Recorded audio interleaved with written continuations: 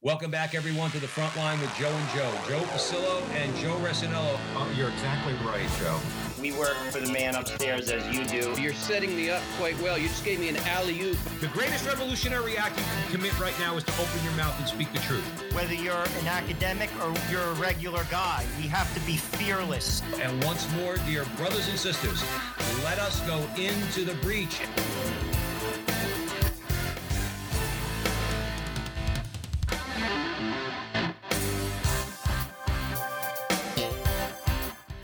Welcome back, everyone, to the front line with Joe and Joe. Joe Pasillo, as always, joined by Joe Resinello. And once more, dear brothers and sisters, let us go into the breach on the Veritas Catholic Radio Network. 1350 on your AM dial, 103.9 on your FM dial, spreading the truth of the Catholic faith to the New York City metropolitan area. As always, we ask you to download the app, the Veritas Catholic Radio Network mobile app, so that you have access to all of our station's content. And hey, if you like what Joe and I do, you can follow us on social media, primarily on YouTube at the Frontline with Joe and Joe. And now we have we are on Twitter. I know that's kind of politically incorrect right now, but you can follow Joe and I on Twitter at with Joe and Joe, at with Joe and Joe, and follow us there. We'd love to have you. And today we were very pleased and honored to be joined by Father Ed Broom. And we're going to be talking about his new book that's out from Tan Books, Compendium of Marian Devotions, an encyclopedia of the Church's prayers, dogmas, devotions, sacramentals, and feasts honoring the Mother of God. Now, many of you out there, because he's widely known, know who Father Broom is. Having said that, I'm going to give our audience here at Veritas a brief introduction.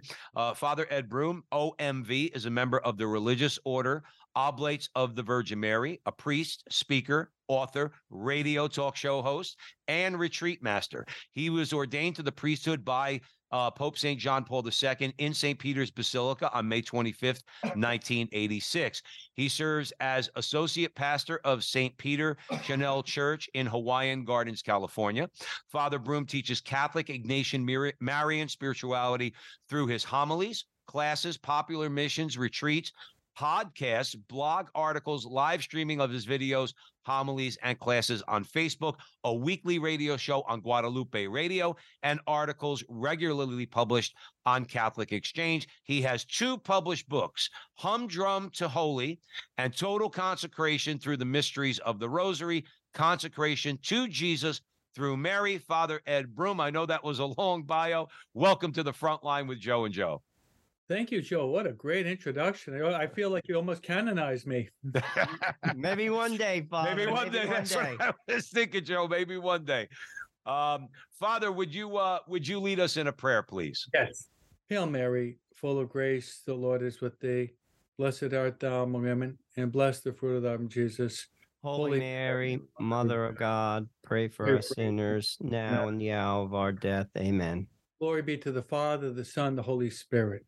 As it was in the beginning, is now, and ever shall be, world without end. Amen. Amen. Mary, Mother of God, pray for us. Pray for us. Amen. So I'm going to hand it over to Joe, Father, and we're going to have a lively conversation about Our Lady. Yes. Well, Father, we were talking earlier before the show. Father's in California, but he's a Jersey guy. So we got 3 Jersey guys talking here. So that's always an interesting conversation. Father, this is one of my favorite conversations, talking about the Blessed Mother, because I think she is the answer to America's issues, problems, all our problems, because as my friend Larry Magliochetti once said, Jesus cannot refuse her. Jesus cannot refuse his mother. And that's why we go to her, because she intercedes for us with her son. But ultimately, and I found this to be interesting in doing research for this interview, National Geographic in 2015 said that Our Lady is the most powerful woman in the world. Now, that's not too long ago. And National Geographic, I mean, it's not exactly, Catholic publication. Yeah, saying that is a bold statement. Talk to that for a moment, because to be honest with you, I also read when I was doing research for this that I think that she's been on Time magazine, the cover, more than any other person. It's either Time or Life. But I mean, this is, so I think a lot of people don't overlook that. Talk about that a little bit, because I think that's impressive. That's right. If you look at art and you look at museums, you look at cathedrals, you look at churches, you look at poems, you look at hymns, all these, Mary is prominent in this, not only in the United States or Rome, but through the whole world. Mary is so prominent. And here in the United States, of course, we celebrate the feast day of the Immaculate Conception throughout the world, of course, but we have the prominent Basilica of the Immaculate Conception in Washington, D.C., which is just a architectural masterpiece. So it's true of all the women in the world, no one goes beyond the prominence, the knowledge of the person of the Blessed Virgin Mary. So that given the case, not only is she prominent, but she's the holiest woman that ever exists. We call her Holy Mary, Mother of God. So getting to know Mary, love Mary. And as you're going to be pointing out probably, as Mary's never going to be blocking us from getting to know Christ. But as St. Louis de Montfort says in True Devotion to Mary, Mary is the quickest, easiest, most efficacious pathway to the heart of Christ. So yes, Mary is so prominent, and I feel so honored to be on your show, both of you, to be able to really talk about Mary and get Mary known and loved. So I really feel so honored, and I hope as a result of this program that we'll touch many listeners to get to know and love Mary more on a daily basis. Absolutely. Father Ed Broom is joining us here at the front line with Joe and Joe. We encourage everyone to go out and buy his new book, Compendium of Marian Devotions. It's an encyclopedia. It's basically everything you want to know about Mary. And that's out from Tan Books. Please, if you're going to buy the book, and we encourage you to do so from the publisher, Tan Books, because we want to support not only our Catholic authors, but also our Catholic publishers. Father, I'm going to say something that I think is not controversial at all. Should not be. It's a very simple, again, not simplistic, but simple argument for our view of Mary. And this is my personal opinion. I'm not saying this is the teaching of the church, but let me preface it with this. Cathedrals have been built, as you mentioned. Schools, states, cities, religious orders bear her name. Apparitions, verified apparitions like Fatima, okay, and miracles have been distributed or attributed to her intercession. Yet our Protestant brothers and sisters, just is a major stumbling block for them. And they say things like, well, it's not in scripture and blah, because of the whole sola scriptura thing. And again, here's my simple argument. My view of Mary is scriptural, because I look to Mary to get to Jesus, because she's the one who says, do what he tells you. Leave aside everything else, whatever else we believe, okay? She simply says, which is, I think, the most profound thing, which is, if you want eternal salvation, if you want true joy, do what he tells you. She points to him. Why do they have such a stumbling block when it's clear in Scripture, even though Scripture doesn't back up all of our teachings on Mary? Yet the foundation for how we view Mary is certainly in Scripture. And why do they have a hard time with us going to her when those at the wedding feast went to her to get to Jesus? Great comment. I would almost say, Joe, that it'd be almost diabolic, because as you said, you quoted, Mary speaks 7 times in the Bible. And that's the last one, John chapter 2, verse 5, do whatever he tells you. But there are other biblical verses too.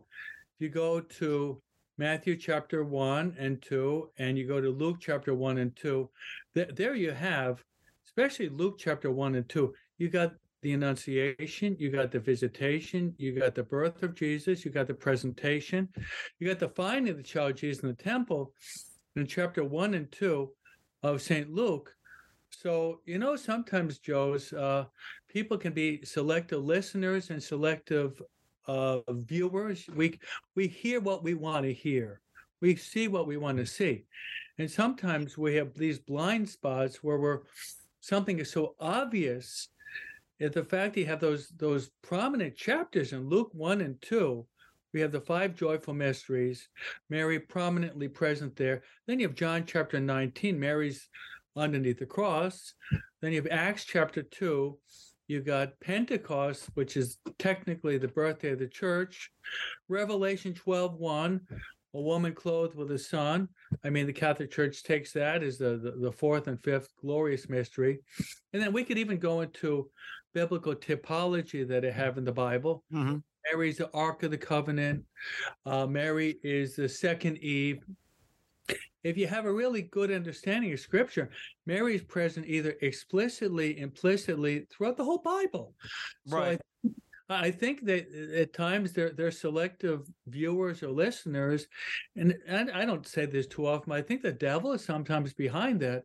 The devil wants to block us for salvation, and as you said, those words of Mary, do whatever he tells you, is the best advice in the whole world. Really, the best advice. Right. And that's really like, I look at it this way, and I'm going to hand it over to Joe. But real quick, is that I don't want to win. I'm not interested in winning an argument with our Protestant friends. I'm not interested in that. I'm not interested in saying, aha, we got you. And then mentioning all the scripture passages that Father Ed Broom just mentioned. Okay. What I am interested in, and what we're all interested in, is eternal salvation. And the Catholic Church has a very clear understanding of how we should approach Mary. And I think that when we make the points that you just made, and what I see, not all, I want to be clear about that, from many, particularly, let's say, your more rabid evangelicals, they have almost a disdain for Mary. Like, because it seems like many times they don't have a proper argument, if you want to put it like that, an argument against Catholic teaching on Mary, and they get outright angry. And I'm like, dude, you're going to have to sit in front of Jesus at some point and be judged. And he's going to say, what did you say about my mother? I think that way sometimes. It's almost like a street thing. What did you say about my mama? A quick comment on that, Father, and then we'll keep it moving. I agree with you fully, Joe. I give the example of, if I were to invite you and Joe to have a Christmas meal with my mom, and there are 9 of us. We're a big family, and my mom and dad my dad passed away, but 39 grandchildren. And if you talk to me, my brothers and sisters and my mom's grandchildren, but you ignored my mother, that would be highly offensive to all of the Broom clan, because we all love our mom. So I think that everyone can understand that. Everyone in the world wants the mother to be honored and respected, even more so with respect to Mary, the Mother of God. And I like what you said, Joe. Whether we like it or not, we have the 4 last things: death, judgment, heaven, and hell. They exist. It's called eschatology. Sooner or later, we're all going to die. We're going to be going to the judgment seat of our Lord and Savior Jesus Christ. And if we have rejected and despised his mother, I would be afraid on the judgment day. Because if you're rejecting the mother of Jesus, you can't go to heaven if you don't have this love and respect for the mother of Jesus. Therefore, I think the devil wants to block salvation by not simply ignoring Mary, but even having hostility toward the Blessed Virgin Mary. So I really like your point very much, and it's very down to earth what you're saying. We love our earthly mother. Shouldn't we love our heavenly mother? Well, that's it. I'm going to hand it over to Joe, and I think you used the right word. What I fail to understand many times is the hostility. But let's keep it moving. You're at the front line with Joe and Joe. We are honored to have Father Ed Broom with us. We're discussing his new book, Compendium of Marian Devotions. It's an encyclopedia with everything you have to know about Mary, and that's out from Tan Books. Joe Resinello. Father, I want to circle back to your comments regarding the National Geographic 2015 statement that Mary was the most powerful woman in the world. There was a movie out a while ago. It wasn't a Catholic movie. It was called The Nativity, but I thought they did a pretty good job. And there was something in it that really struck me. It actually moved me almost to tears, was when the angel Gabriel went to Mary. She was such a humble person. And she makes her, the Annunciation that you will be, the Mother of God. And she just says her response was, I'm nothing. And like, God shows such a humble person. Like, I don't know if we could fully grasp that. I sometimes try to when I pray the rosary. I don't do it as often as I should. She was so humble. Yet she's the most powerful woman in the world. That's how God works. I think sometimes we don't think about that enough. Like as Catholics who are, you're doing, you're a priest, you're on the radio, you write books. Joe and I, we're family guys. We're trying our best, tons of people out there, but we don't focus on the humility. And that's how God he used this woman who was nothing to be everything. Talk about that, because I think it's missed. Yes, good point. She's part of what is called the Anawim group, which means the poor of Yahweh. And what you're saying, I think it's really reflected in her Magnificat, the canticle of praise. Mary says, my soul does magnify the Lord, and my spirit rejoices in God, my Savior, because he's looked upon the lowliness or the humility of his handmaid. All generations will call me blessed, because the Almighty has done great things for me, and holy is his name. So you see, Joe, in the Magnificat, this beautiful hymn of praise that we say every night in Vespers as religious and priests, Mary is not drawing attention to herself. Rather, what Mary is doing, she's magnifying the Lord. And what humility is, Joe, is it's a humble recognition that all the good that we possibly can do comes from God. In other words, we attribute all the good we possibly can do to God himself. Therefore, the closer we get to Mary, Mary helps us to grow in humility. And God can use our humble dependence upon him to do great things in our life. I believe that the work that both of you are doing, your family men, but these programs you're doing, you're touching many, many, many souls. Many souls, you're utilizing this platform to bring souls to the very heart of Jesus and Mary. So I really believe what you're doing is very pleasing to God. And I think both of you humbly admit that, we're not Thomas Aquinas, we're not St. Augustine, we're not a John Paul II, but we're using all the tools at our disposition to glorify God as best we possibly can. But I really like that. I mean, the greatest virtue of Mary is not her humility. The greatest virtue is her charity. No, that's the greatest of all virtues. But without humility, my friends, we really cannot. We can't grow in the spiritual life. It's the foundation of the spiritual life.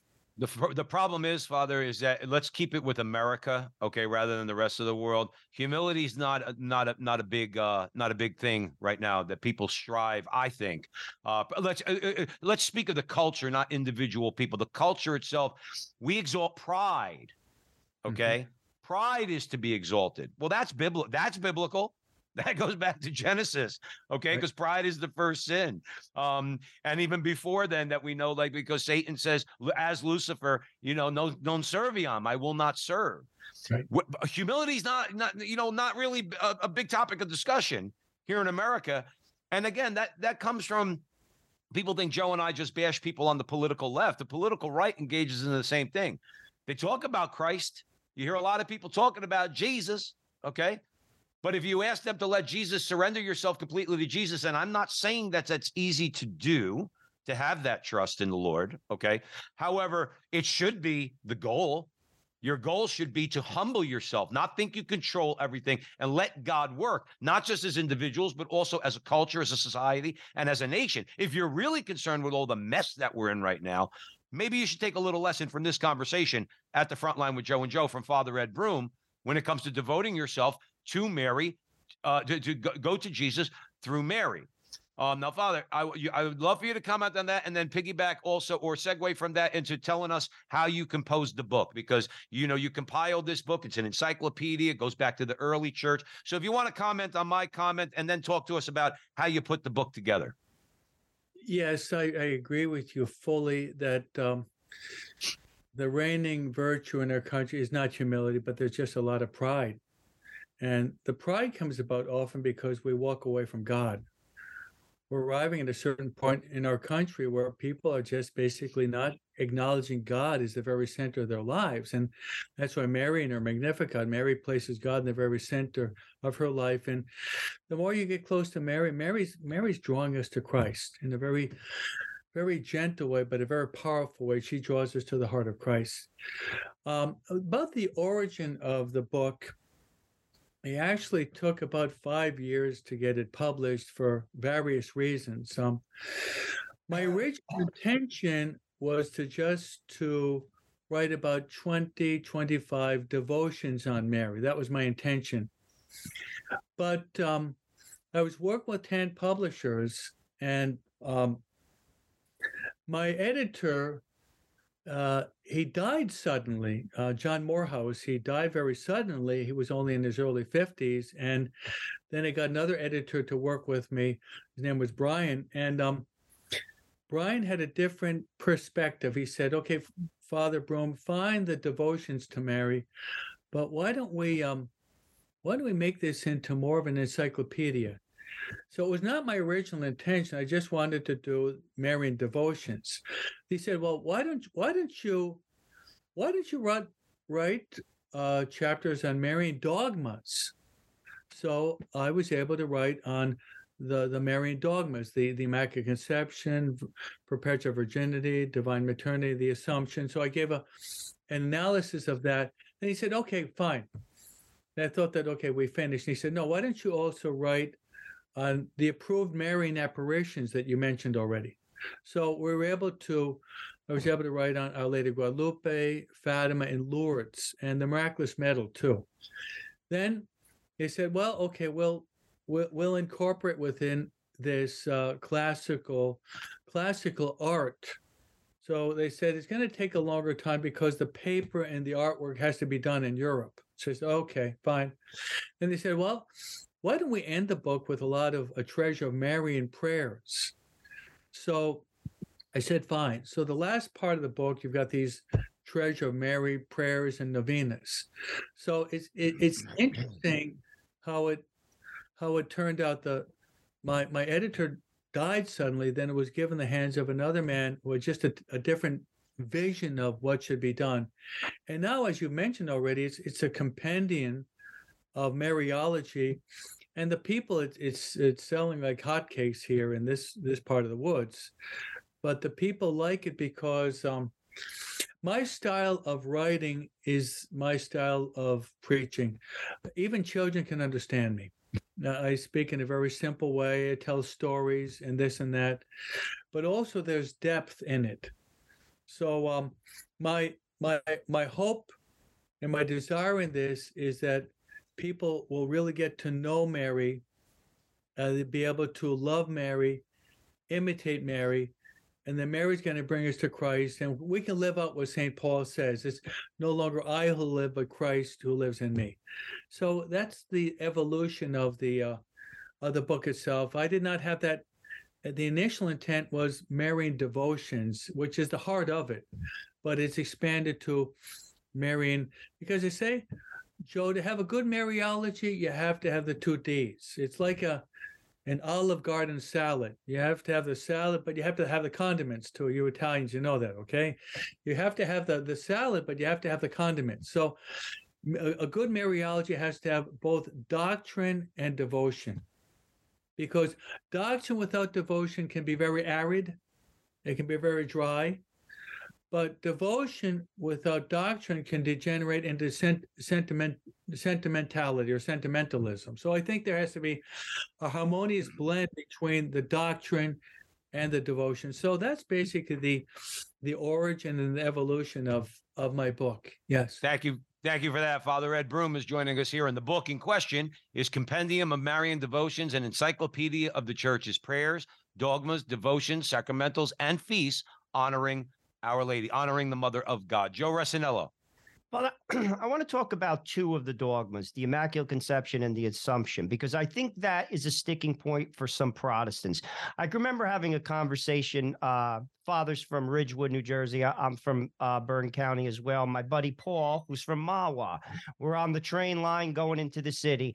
We went to college together, and he left the church. He's now in a Protestant denomination. And we were talking about basically the Immaculate Conception. This is what he said. He basically said, how could this woman be sinless? Because that would mean God didn't have to save her. Now, it poses an interesting question. I've read about it. You could probably articulate that a little bit better than I. But then you go to the Assumption, which again is a dogma. The church spoke on that The Pope spoke from the chair on that and basically said she was assumed into heaven because she was sinless. Sin causes death. That's why I will die, because I am a sinner. Talk about that, because I think if that's articulated well, that could help people to accept her who are outside the church. Yes, Joe. That was starting with the Immaculate Conception. That was the dogma that was proclaimed in the year 1854 by Pope Pius IX. And he specifies that Mary was saved in preview of the merits of Christ. So Mary herself was redeemed by Christ, by his passion, death, and resurrection. But the privilege of the Immaculate Conception is simply this. And to understand the Immaculate Conception, you have to understand the dogma of original sin. Otherwise, you're not going to understand the full intent of it. As a result of the sin of Adam and Eve, that's called original sin, all of us were conceived with original sin. All of us, except Jesus and Mary. So with our conception, we have original sin. Baptism washes away original sin, but the effects of original sin stay with us. Aquinas calls it concupiscence. In Ignatian spirituality, it's called the capital sins, these bad tendencies or proclivities we have within us. Now, in the case of Mary, in the very moment of her conception, in her parents, the church gives the name of the parents, St. Anne and St. Joachim, who we celebrate July 26th. Right in the moment of her conception, God intervened, and the key word is preserved. Mary was preserved from the stain of original sin at the very moment of her conception. That's what the church teaches. And St. Thomas Aquinas, commenting on the Immaculate Conception, a little bit of Christology, says that if Mary were conceived with original sin, if Christ were to come into the world, that means that his divine nature would be perfect, but his human nature would be tainted with original sin. And Aquinas says that that's an abomination to think that Christ is half holy and half sinful. So Aquinas uses the word convenience, which means convenient or necessary that Mary be the most pure channel so that Christ, her son, in his humanity would be spotless from the very moment of his conception also. I even like to quote William Wordsworth, who was an English poet, not even a Catholic. He says that Mary is our tainted nature's solitary boast. Man, I love that. This was a Protestant, no?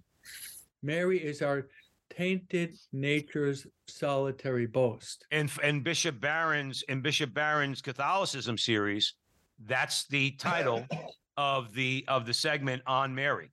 I didn't know where it came from, but when I first read that, I was like, wow. I didn't know if he came up with it, but now you just educated me, Father. It was William Wordsworth, which is awesome to know. Well, we want to continue that conversation that Joe just asked you, because he asked you about two dogmas of the church, but unfortunately we're on radio, or fortunately, however you look at it, but we're up against a break right here. So let's take a quick break at the front line with Joe and Joe. We are with Father Ed Broom. Very honored to be speaking with him about his new book, Compendium of Marian Devotions, an encyclopedia of the Church's prayers, dogmas, devotions, sacramentals, and feasts honoring the Mother of God. That is available from Tan Books. Please buy the book from the publisher, from Tan Books. So you're with us at the Veritas Catholic Radio Network. We have another fantastic segment with Father Ed Broom discussing Our Lady. So don't go anywhere. We'll be right back. Catholic radio works. And now we have it here in Connecticut and New York. It's been seen around the country that there's no better tool for evangelization. Where there's Catholic radio, the folks who listen deepen their faith, families are strengthened, parishes and communities flourish. So, let people know you're listening to Veritas, tell your friends to tune in, and let's make an impact here for Jesus and his church. This is Steve Lee for Veritas Catholic Network. Welcome back, everyone, to the front line with Joe and Joe Pasillo and Joe Rossinello. We're way in the breach. We're discussing Our Lady, specifically Compendium of Marian Devotions. That's a new book out from Father Ed Broom. who's joining us here on the Veritas Catholic Radio Network. We encourage you all to go out and buy the book from the publisher, Tan Books. That's Tan Books. Now, Father, please continue. We were talking about, Joe asked you about the Immaculate Conception, and I believe, Joe, what else was? The Assumption and the tie into the Assumption. So we had to take a break, but Father, please continue. Right. We're talking now about the Marian dogmas, and the Marian dogmas would be the Immaculate Conception, her perpetual virginity, her divine maternity, and the last one would be Mary's Assumption into heaven. Now, this is the most recent dogma proclaimed, even though the apostles believed it, but the church intervened only in 1950, actually. And it was Pope Pius XII in his document Munificentimus Deus, which would be the papal bull, proclaimed this is the last Marian dogma. Now, what it means is this. At the end of Mary's earthly life, Mary was taken up into heaven in body and soul. So in heaven right now, dogmatically, there are two that are in heaven in body and soul. Jesus, through his ascension, that he ascended by his own power, and Mary through the Assumption. Now, Joe was mentioning the fact that we eventually will die because as a result of original sin, that's one of the consequences of original sin, is that all humanity has to die sooner or later. Now, in the course of Mary,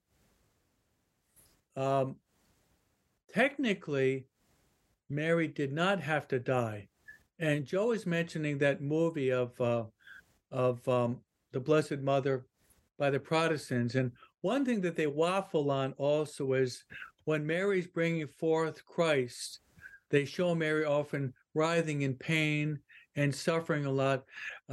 Dogmatically, that's not true, because Mary brought forth Jesus without losing her virginity, but also Mary did not have pain at the birth of Christ. So with respect to the Assumption, Joe's, the church does not teach dogmatically if Mary died or was simply taken up to heaven. That's an open question. Most theologians, however, speak about what is called the Dormition of Mary, especially the Eastern Church. The Dormition, it basically means that Mary basically went to sleep, and they buried her, and then Mary was taken up into heaven, body and soul, by the angels. So you can believe that Mary didn't die; she was just taken up to heaven, body and soul, without dying. But also you can accept the fact that Mary did pass from this life through death, but she didn't die because of original sin, but simply the theologian will say Mary wanted to imitate her son. Jesus died. Okay, Mary died also. So that's the Assumption that we celebrate August 15th every year. And it's just a beautiful, beautiful solemnity. One of the Marian solemnities. You asked me in your questions, are there certain solemnities where we go to Mass and Holy Day of Obligation? Yes, the Immaculate Conception, the Assumption of Mary into heaven, those are great. I don't even like to say, Joe's Holy Day of Obligation, even though we say it, because I don't think we should be obliged. We should go willingly because we love Mary. Not that it's an obligation. We go because we love Mary. So I've never really liked that terminology. Absolutely, Father. We're obliged to go. No, we go because we love her. And Father, what bothers me, and yeah, it bothers me a little bit, okay? I listen to a lot of Protestant atheist debates, and I congratulate the people like William Lane Craig. I think they do a really good job, okay? But they usually try to provide some evidence for things. And they look so incredulously at us when we talk about Mary's perpetual virginity or the Assumption of Mary. I know William Lane Craig, Father Bishop Barron asked him about it. He made this face like, I don't believe it's impossible for Mary to be a perpetual virgin. You try to convince atheists of something that's physically impossible, a body rising from the dead, and you can't accept the idea that Mary physically was preserved in her virginity. I don't get it. And moreover, Scripture, like you said, Father, in the Acts of the Apostles, the author, obviously, we believe is Luke, or we know is Luke, okay, says at Pentecost, and the mother of Jesus was there, and Mary was there, okay? We know so much about what happened to all the apostles. We know where they died. In the case of St. John, we know that he was not killed, he was not martyred, but the rest of them were. We know where they're buried. Yet you're going to try to suggest that we wouldn't know that about Mary? It makes sense that God would assume her into heaven. And I would say to our Protestant brothers and sisters, if God would assume Elijah and Enoch into heaven, why wouldn't he assume his own mother? Now, I know that's a little bit of a rant, Father, but sometimes I want to say, dudes, listen, it's all plain right in front of your face. You just got a problem with Our Lady. And quite frankly, I had a good priest tell me one time, you just got to get over it. I mean, Father, am I being too harsh? Yeah, what you might even do at times with them is use this simple theology, and I'm sure both of you have heard these words before: latria, hyperdulia, protodulia, and dulia.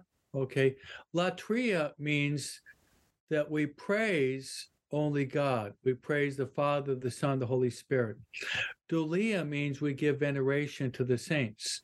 But hyperdulia means we give the highest veneration to the Blessed Virgin Mary, because they'll level this charge against us that we're actually adoring Mary. We're really not adoring Mary. We have the highest veneration to Mary, but we only praise and adore the Father, the Son, the Holy Spirit. So I think that you can use those technical theological words that are basically taken from Greek. No, latria, we praise God. Hyperdulia, the highest veneration to Mary. Protodulia would be given to Saint Joseph, the first of all the saints. Then dulia would be we give to the saints. So, because you hear them, you Catholics, you're adoring, and then you've heard this millions of times. You're adoring statues and paintings, and here in my studio, I've got Our Lady Guadalupe in the background, and what I say is this: we're not adoring it. We love what it represents. Okay? And if you have a photo of your mother and your father in your home, yeah, you can in a certain sense, you're practicing idolatry. You've got a photo of your family portrait in your room. So in a certain sense, we can defend our Catholic faith by, we're not iconoclasts. You remember the iconoclastic heresy was they tried to destroy all the icons in the time of St. John Damascene, and he said, no, we're not going to destroy these statues, because we are body and soul. We arrive at the spiritual realm, as Aquinas says, through the perception, the use of the senses. So, this venom that sometimes is just spewing out of their mouths, it's almost scary, because it's not just it's anger, it's almost hatred, and it's kind of scary at times to see. Well, and that's the thing, Father, is that we're smart enough to be able to sense these things. Yes. And sometimes you want to say, dudes, you're kind of crossing the line a little bit, but let's move on from that. I will say this though: America could use a good solid dose of Our Lady. America could use a 2023 version of Our Lady of Guadalupe, and I don't think that goes. That's without question. So I want to hand it over to Joe Rossinello. For those of you who are just joining us, we have Father Ed Broom. We are discussing his book, Compendium of Marian Devotions, that's available at Tan Books. Joe Rossinello. But Father, I want to talk a little bit about the miraculous medal. I always found this to be very interesting. Catherine Labouré brought this to the world. I saw a special on it on EWTN. It struck me. She was a very simple nun, French. She, I believe, is a daughter of St. Vincent de Paul. She felt called to become a nun. She had a dream of Vincent, St. Vincent, and she didn't know who it was. So she goes to the convent and she sees a picture of him on the wall. And that's the guy who called me to come here. I find that to be amazing. Another thing I found to be amazing is Our Lady appears to her, I believe she was 24 years old. She gets this request, but for 40 years, she didn't say a word. 40 years, she was a simple nun taking care of the elderly. And only at the end of her life did she reveal that she saw the Blessed Mother. I find that to be amazing, actually.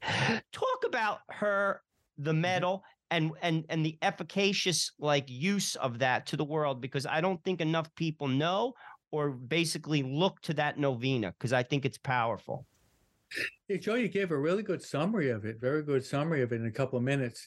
Yeah, she was in the convent in Paris, and Rue de Bac is the name of the street, and she was a novice.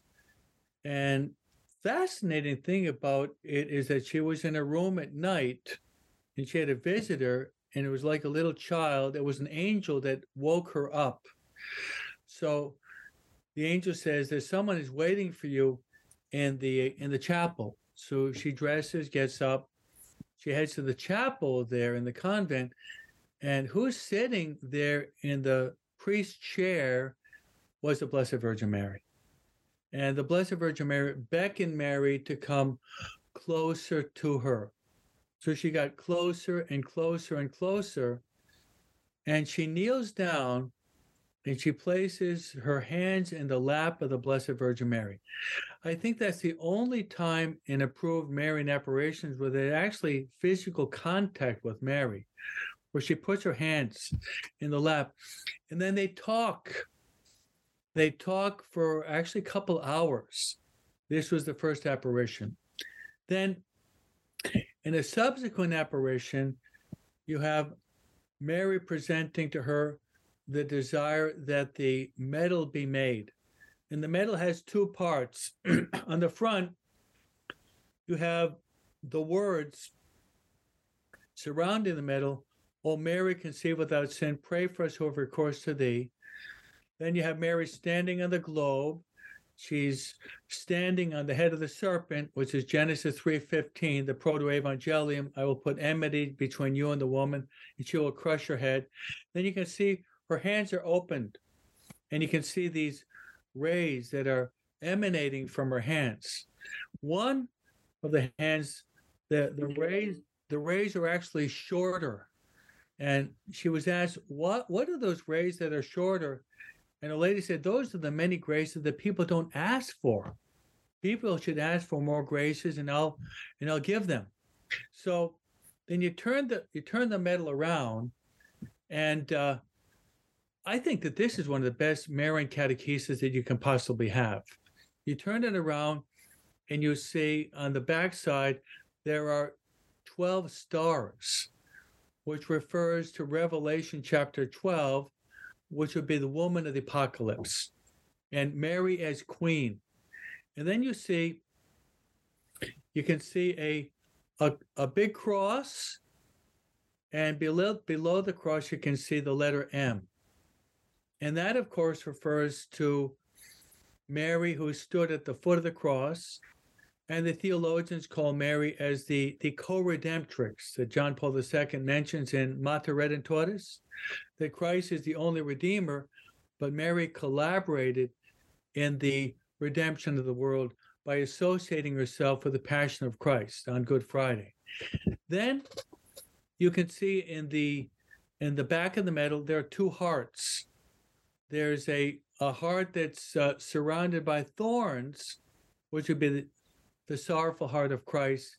Then there's another heart that's pierced with a sword, and that would be Our Lady of Sorrows. And in my book, you also have a mention of the 7 Sorrows of Mary, which is a beautiful devotion.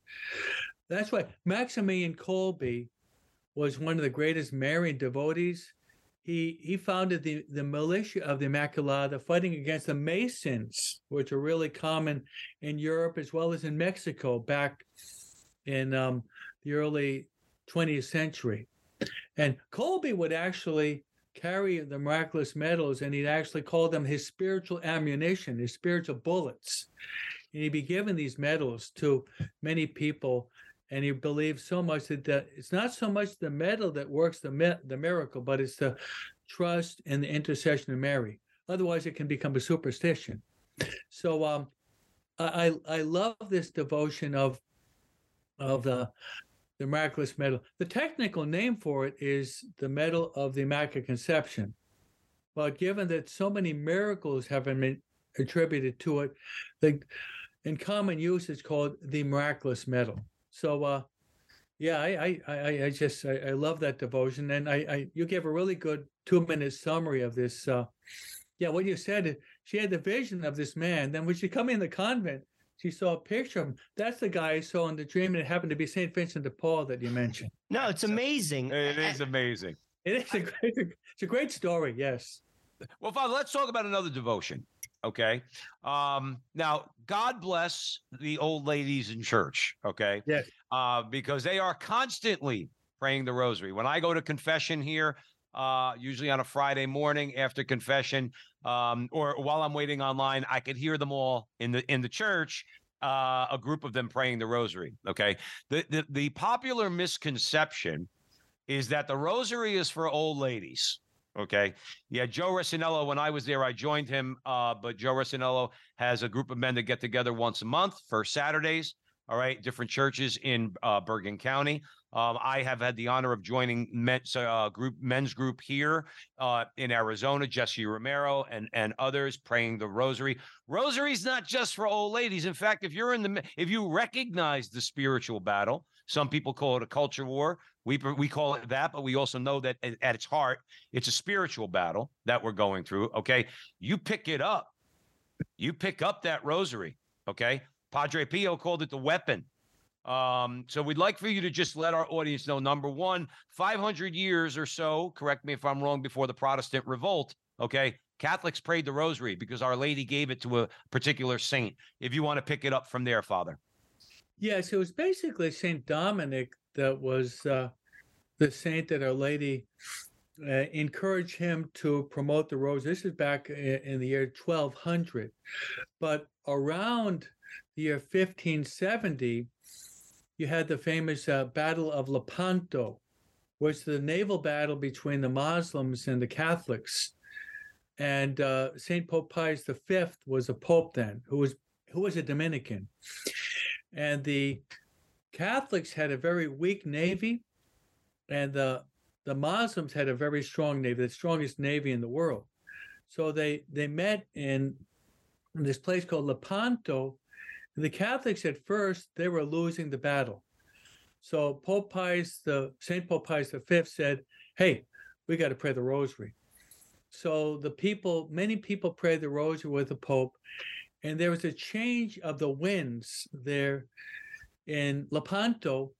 And what happened was the Catholics actually conquered it by capturing the admiral, who was the head of the Muslim fleet.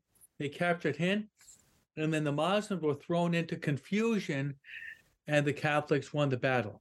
Now, think about this. If the Muslims were to have won, they would have entered into Rome, they would have captured the Pope, they would have entered their horses and buggies into St. Peter's Basilica, they would have turned the major basilicas into mosques, and like both of you, I have European blood, 99%. I'd be a Muslim now because they would have changed the whole world, starting with Rome, into the seat of Islamism would be Rome. So that victory came about because of the praying of the rosary. And Pope Pius V got the people to pray the rosary. Later on, we have a Marian feast day, which is October 7th, which happens to be Our Lady of the Rosary, which is Our Lady of the Rosary, the victory in that battle. So that's the whole origin of the feast day of Our Lady of the Rosary, the victory over the Muslims in which the Christians. But it was a rosary victory. And you said, Padre Pio calls it my weapon. It is. It's a spiritual weapon. We are fighting against the devil, the flesh, and the world, and so many different enemies today. We have to use that very powerful weapon. And well, Father, I want you. I'm sorry to cut you off. I just want you to explain a little bit, because some people think that it's just a matter of reciting the prayers. Okay, I would say if you're a Bible person, okay, if you're a scripture guy, and we're Catholic, we're scripture people. Okay, the devotion itself, the prayers of the Rosary, it calls on you to reflect on the Gospels, on the different days, the different mysteries. Please tell our audience, for those who don't know, many know, but some don't. We might have a Protestant in our audience that don't understand. We are praying the mysteries, okay? And the mysteries come directly from the gospel. Please, Father, elaborate on that. That's a great question. Technically, you can go through the 20 mysteries of the Rosary. You can find them in the Bible, okay? The joyful mysteries, as we mentioned earlier, you can find in Luke chapter 1 and 2, those 2 chapters. Now, the sorrowful mysteries you can find in Matthew chapter 26 and 27, where you have the passion accounts. The luminous mysteries, the baptism of our Lord, you can find in Mark chapter 1. The wedding feast of Cana, you can find in John chapter 2, verse 1 to 12. The proclamation of the kingdom, you can find in Mark chapter 1, 15. Be converted, and the kingdom of God is at hand. But also the proclamation of the kingdom is the Sermon on the Mount, which is Matthew chapter 5, 6, and 7. Transfiguration, Matthew chapter 17. And then with respect to the institution of the Eucharist, you got John chapter 6, where Jesus gives what is called the bread of life discourse. Then the institution that you find in Matthew chapter 26, verse 26 to 28. And then the glorious mysteries, the resurrection, you can find in the last chapter of all the Gospels. The ascension you find in Acts chapter 1. The coming of the Holy Spirit, Acts chapter 2. Now, the assumption and the crowning is Revelation chapter 12, verse 1. A woman clothed with the sun, with the moon underneath her feet. And so I in 4 minutes, I've given you where you can find all the 20 mysteries of the Rosary in the Bible. So I like your point. It's not simply a pious devotion of old ladies, but rather it's a biblical prayer. It's based on the Word of God. So, Father, we probably only have time for one more question, but I want to say this. I know that prayer, it means something. I know in my heart, because the devil is always trying to distract. Now I get distracted myself because I've got quasi ADD. Okay. But it doesn't help that the evil one tries to distract me, because I have to struggle sometimes to get back to contemplating the that whether it be the Annunciation or the Visitation or whatever I'm focusing on. And I know that it's true and it's efficacious because I'm constantly being distracted. But I did want you, and I'm happy that you mentioned that to our audience, because I think that's a common misconception, is that it's just counting beads. No. We're reflecting on the gospel. And that's the main thing to know. One short comment on that, Joe, is St. Alphonsus Liguori, who wrote the Glories of Mary, who loved the Rosary. This lady comes up to him and says, every time I pray the Rosary, I have all these temptations. St. Alphonsus says, that's a good sign the devil's angry at you. And I didn't know that, Father. That's exactly my point. Joe Rossinello, we probably have time for one more question. I'm going to hand it over to you. Father, in La Crosse, Wisconsin, Cardinal Burke had a shrine built to Our Lady of Guadalupe. It's a place I always wanted to go. I hope to go there one day with my family. I look to Our Lady of Guadalupe because the story is amazing. She converted Mexico. In a short amount of time. Basically, a people that were engaging in humans, not all Mexicans, please don't misunderstand me, but the Indians participated with human sacrifice. They killed people. This is not, I'm not making this up. This is historic. Our Lady came, the population converts, something the Spaniards could not do. I look to her because I see what's going on in our country, Father. It's like a ball rolling down the hill. It's out of control. I don't think we can fix it. Father, I don't think humans can fix it. We're engaging in things and we're participating in things that are becoming legal. Abortion, same-sex marriage, euthanasia. It's out of control. Yeah. And I think Our Lady is the only one that could help us. I really believe that. And talk to that a little bit, because I'll be truthful with you. I think sometimes I focus on what I can do. I can do nothing. I have to give it to Our Lady. Yes. About 6 or 7 years ago, there's a woman that wrote a book called The Marian Option. And this Marian option is related to the Benedictine option, where Saint Benedict, many years ago, he was living in Rome, which was very corrupt. He left Rome, he went to Subiaco, and then he went to Monte Cassino. And he founded, of course, the Benedictine order. So he sought refuge in prayer and penance and contemplation. Marian option is this. I agree with you, Joe. We have to find refuge in Mary. She said in Fatima, in the end, my Immaculate Heart will triumph. The example I like to give is this. We're living in tough times. So did Noah. How was Noah saved? He went into the ark with his wife, his sons, the daughter-in-laws, and the animals. Only those who were present in the ark in the time of Noah, they were saved from the deluge. So in a certain sense, this is Marian typology or symbolism. The modern Ark of Noah is the heart of Jesus and the heart of Mary.